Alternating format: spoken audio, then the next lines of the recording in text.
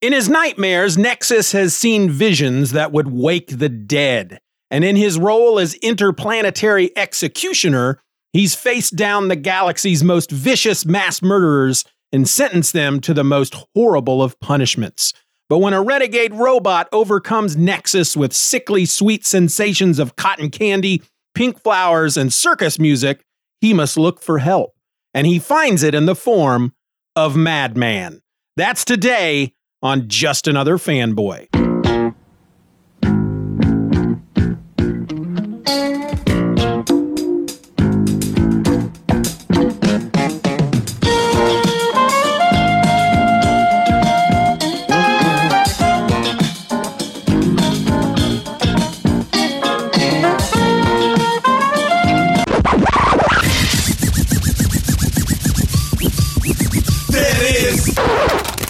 I apologise for that. I think you'll find this a bit more interesting.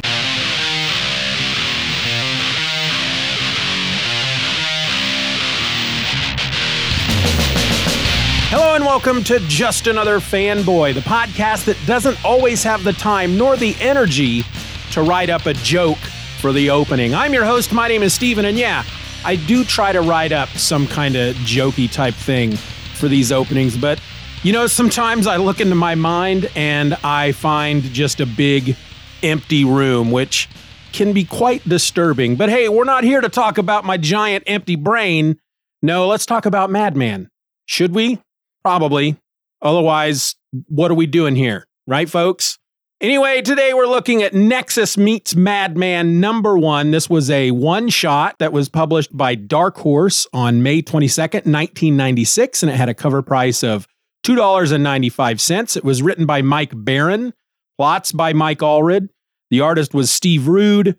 The letterer was Willie Schubert, and the colorist was Paul Mounts. All right. Well, okay.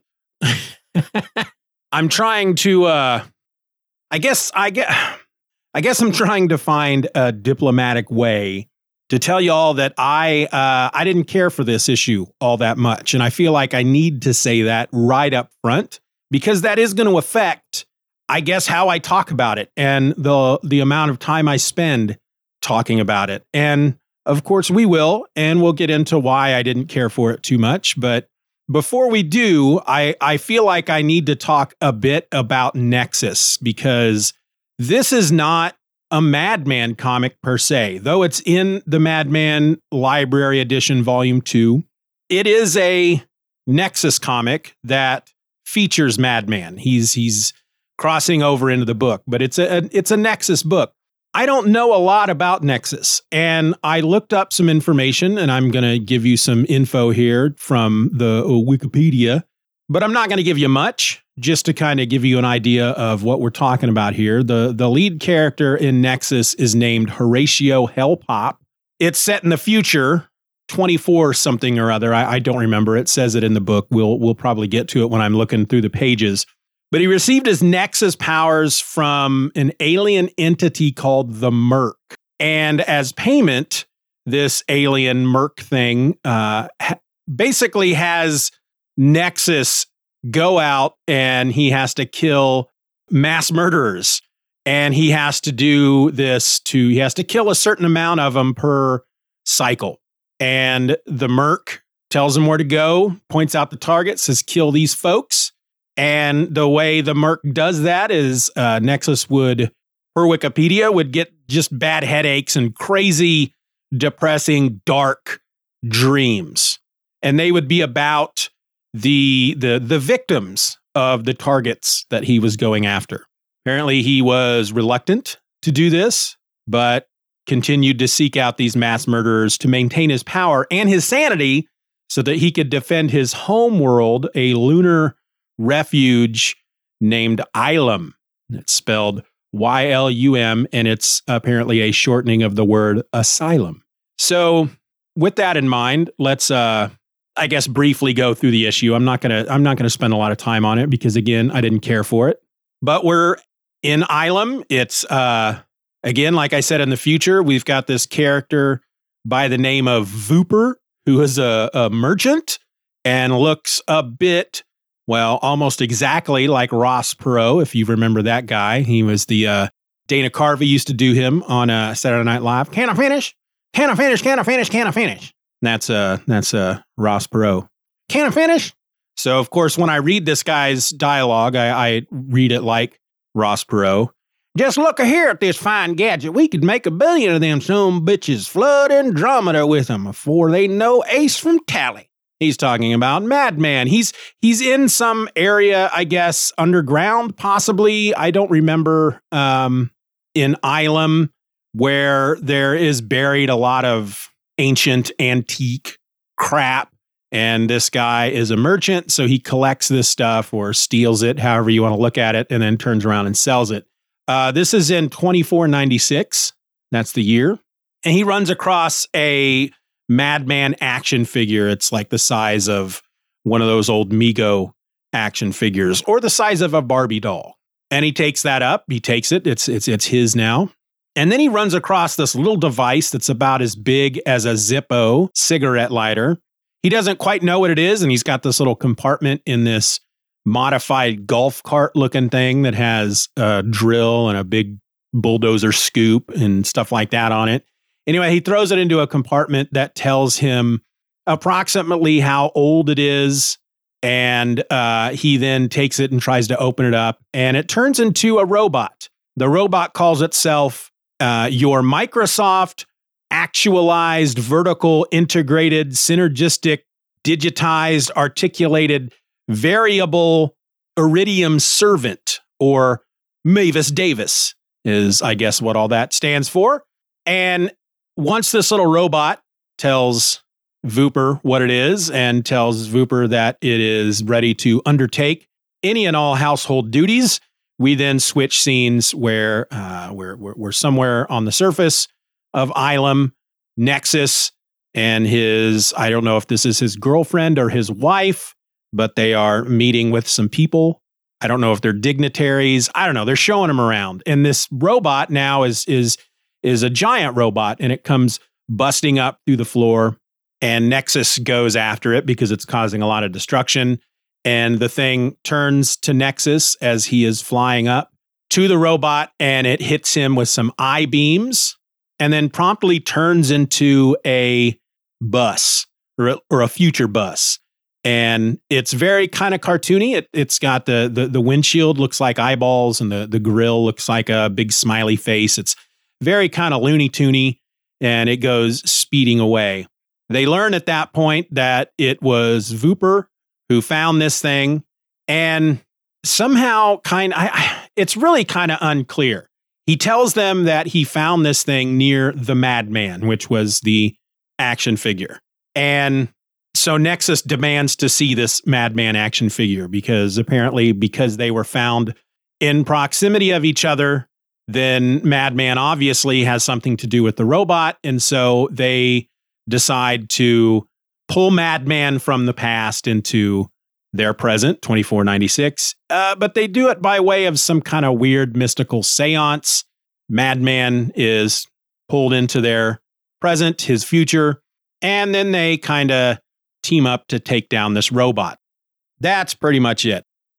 Good Lord, I'm having a hard time just really focusing my thoughts because I'm trying to decide how I want to explain why I didn't care for this issue too much. I think ultimately because it was a very zany madcap adventure, which I think I did enjoy the first time I read this back in 96. I didn't care for it too much now. One of the reasons is because of this memory of seeking out Nexus comics after I read this, because the issue was like an episode of the Looney Tunes. And I'll be talking about, I'll go through and point out various things that were zany and madcap, but I assumed that Nexus, the main title or the main series, or there's a bunch of mini series actually, I just assumed that Nexus was a zany madcap comic as well. And so there actually was the following month that this issue came out, there was a new 4-issue miniseries called Nexus Executioner's Song that was published by Dark Horse. And I remember I got all 4 of those issues. And I seem to remember that the 4 issues were rather dark. They were not zany madcap types of things. I know that they're kind of a pulpy sci-fi type stuff, and it wasn't anything like what we got in this Nexus meets Madman. So that kind of put me off. Why make a zany madcap adventure of a one shot when that's not the way Nexus comics are? Or at least that's my memory. I haven't looked at a Nexus comic since 96, but I know that I got those 4 issues and I didn't enjoy them because I could only assume because they were in tone nothing like this one shot. And as I'm thinking back on that now, I'm asking myself, why would somebody do that? Why would Baron and Rude create this one shot that was a completely different tone than the rest of the books? And again, I may be completely wrong. Maybe that 4-issue mini was, I don't know, maybe I'm just remembering everything wrong, but my memory sucks. I know that. You all know that, but this is the feeling that my memories are giving me, that Nexus was not like a frickin' Looney Tunes episode in general. And so I can only assume that the reason why they would do this for this one shot is simply because Madman's in it. And I say that only because the Madman that is in this issue is portrayed as a very over-the-top, wacky kind of guy. And again, I may have enjoyed that back in 96, but I didn't like it at all now. It didn't feel like Frank in any way. And Allred may have provided the plots, but as far as the scripting and all, all that would have been done by Baron. And it's a lot of that makes me dislike Frank. It felt like it felt to me like, and I'm just pulling this out of my butt. I don't know. I'm just guessing. Didn't look anything up, but the way it felt to me was that Mike Baron had never really read any Madman before this issue, and went out and read a couple of them, saw that Madman used the word Ginchy once or twice, and that he used the phrase, "What's the skinny?"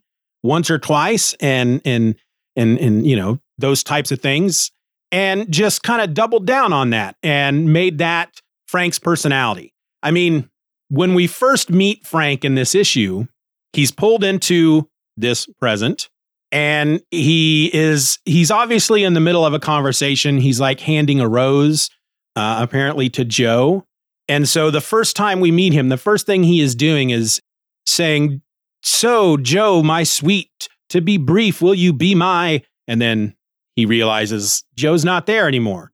And that's when he kind of turns around and he says, "Yikes! Say, what's the skinny? You smell swell, but you're not Joe."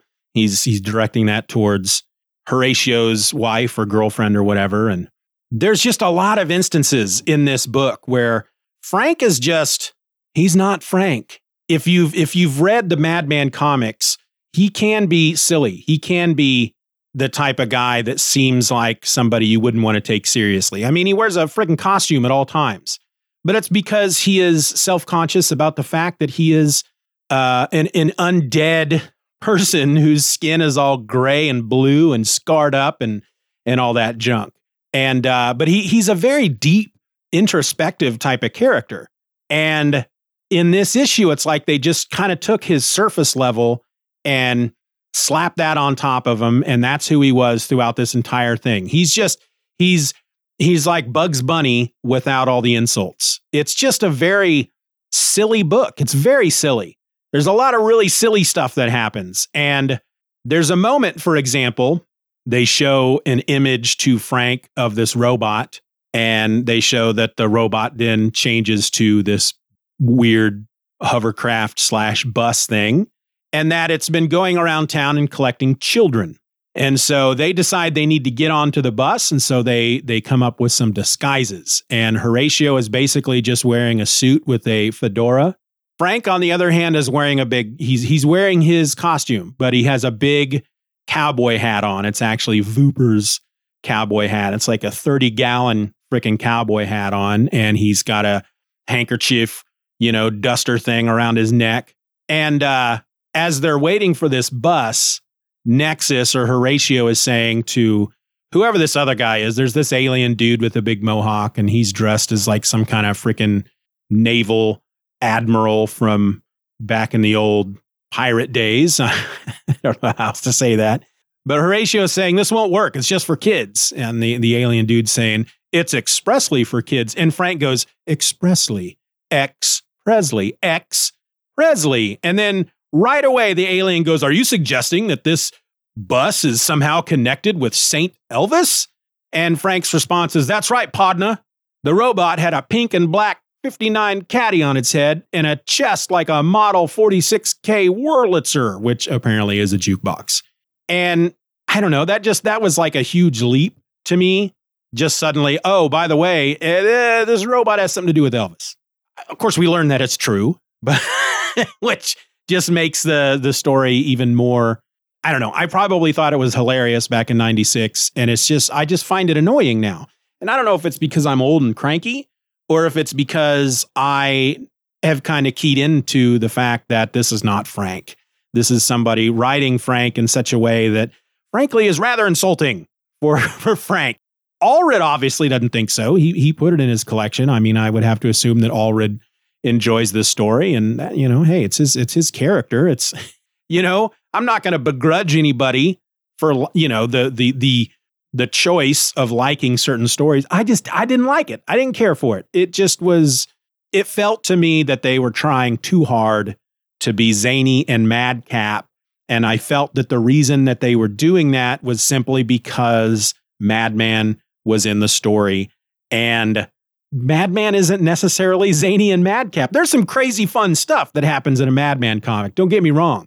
But it's it's just a part of the Madman stories. It's that combined with the philosophical questions and the romance between him and Joe and his sense of self, which he doesn't have a big sense of himself. And it's just, the zany madcap cartoony type of stuff is just a small part of what makes a Madman story. And that's apparently what the only thing, again, I feel like the writer here just read a couple of Madman issues and the only thing that he pulled from it was that Madman is just this crazy, silly cartoon character who says, what's the skinny? And hey, this is Ginchy.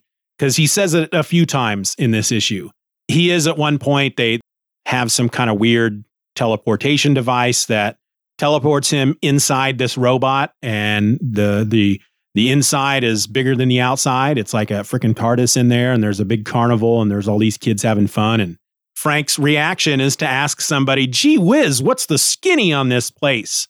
It annoys me. It just annoys me. So we learn that I don't know. I kind of want to wrap this up. We learn that the robot does have something to do with Elvis. Elvis apparently was the kind of celebrity, according to this, that was the eternal child. And the way they described Elvis in that fashion, I thought, well, that sounds more like Michael Jackson to me. And the theory here is that this robot was created by Elvis, I guess, to continue on with making fun places for children to go. And at some point, Frank gets into this Cadillac that's on top of the robot's head, and he finds a glove in the glove compartment, just one glove. And Joe is suddenly there. She is inside the robot for some reason. And we learn that Michael Jackson is also connected to this robot because she takes the glove and throws it to the robot, and the glove increases in size so that it fits on the robot's hand. And we suddenly see that now it's a glove with, these bedazzled sequence beads on it. And the robot suddenly turns into a robot version of Michael Jackson and starts dancing and does all the Michael Jackson moves. And everybody's looking at it and they're like, ha ha, yay, it's the gloved one. And, then Nexus realizes, he makes the connection. X Presley, Michael Jackson was married to Elvis Presley's daughter, and then they were no longer married. It was just, I don't know. I don't understand the whole point of this in any way. There's a wrap up at the end as this giant robot is doing the Michael Jackson dancing, and all the kids start dancing, and then Nexus and Frank and Joe, and they all start dancing. And these two aliens who, I don't know if they're part of Nexus. They don't explain who these guys are. They just kind of walk up, and one of them goes, "I don't get it. Why did it call itself Mavis Davis?" And then the other robot or the other alien explains to him basically what the whole point of the story was. It was, I didn't like it, okay? I don't know what else to say. It wasn't great. I'm glad I'm done reading it, and I'm glad that I'll be done talking about it here in just a moment. I will say that the art was gorgeous. Steve Rude is a hell of an artist. The art was just amazing looking. And I'm one of these people that when I devote a lot of time to reading a comic about a certain character that's not like owned by one of the big two, like Madman. Allred has a fairly unique style. And so whenever I see anybody else draw a Madman, to me, it's wrong. It looks wrong, and I never like it. But while Steve Rude doesn't look like Allred when it comes to their style, he does a really good job of drawing Madman. I don't have any of those weird hangups when I look at this book as far as the art. Looks like Frank. The art was awesome. I'll just say that it was beautiful. The one saving grace in this issue was the art, and that is all I have to say about that. But I'm not going to leave you just yet. I got a bit of feedback that I want to share with you. I think on another podcast I was lamenting the fact that when it comes to feedback, when it comes to like audience participation and whatnot, that it's just not like how it used to be back in the old days. There was most episodes back then, I had a feedback section of the episode because people were emailing and commenting on the message board about the episodes and blah, blah, blah, blah, blah, and all that. And that just doesn't happen much anymore. And I'm not blaming anybody because I sure as heck don't write emails to other podcasts and whatnot. So it's just kind of the way it is now. So I guess the point I'm trying to make here is I got some feedback. I want to read it, but I don't know if I've gotten feedback for other episodes that I've kind of just missed because I'm not used to getting feedback. So if you've sent something to me and I haven't talked about it, let me know, because I don't want to exclude anybody. But this comes from Twitter in response to episode number 308, in which we talked about Madman Part 16. Well, it was Madman Part 16. That was the episode title. And we talked about Madman Comics issue number 10, Runaway Renegade Robots, or Factor Max Rising, which was the previous Madman episode. And this comes from @AndreTFG. And he says, "All right, it's always a joy to see another episode on Madman out. Madman is the reason I found your show, actually. And I started reading the Madmaniverse."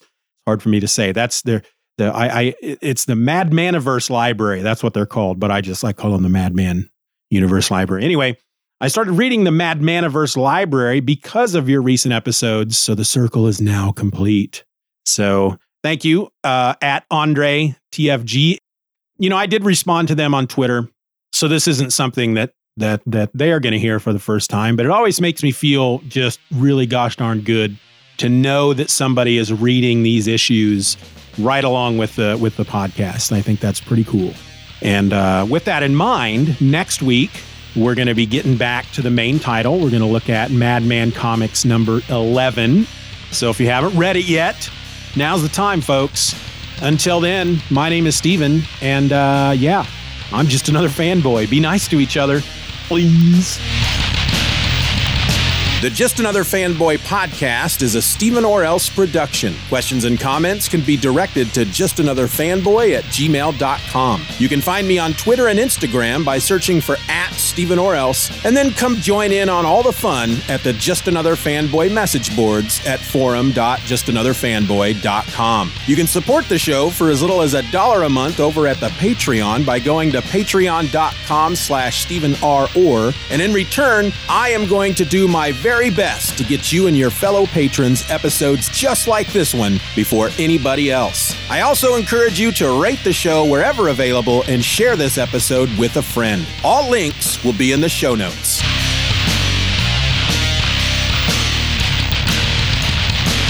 Bye-bye, Daddy. Bye-bye, Daddy. Good job. Oh. Do-do-do. Do-do-do. Check. Yeah, that should be good. Per Wikipedia, would receive strong headaches and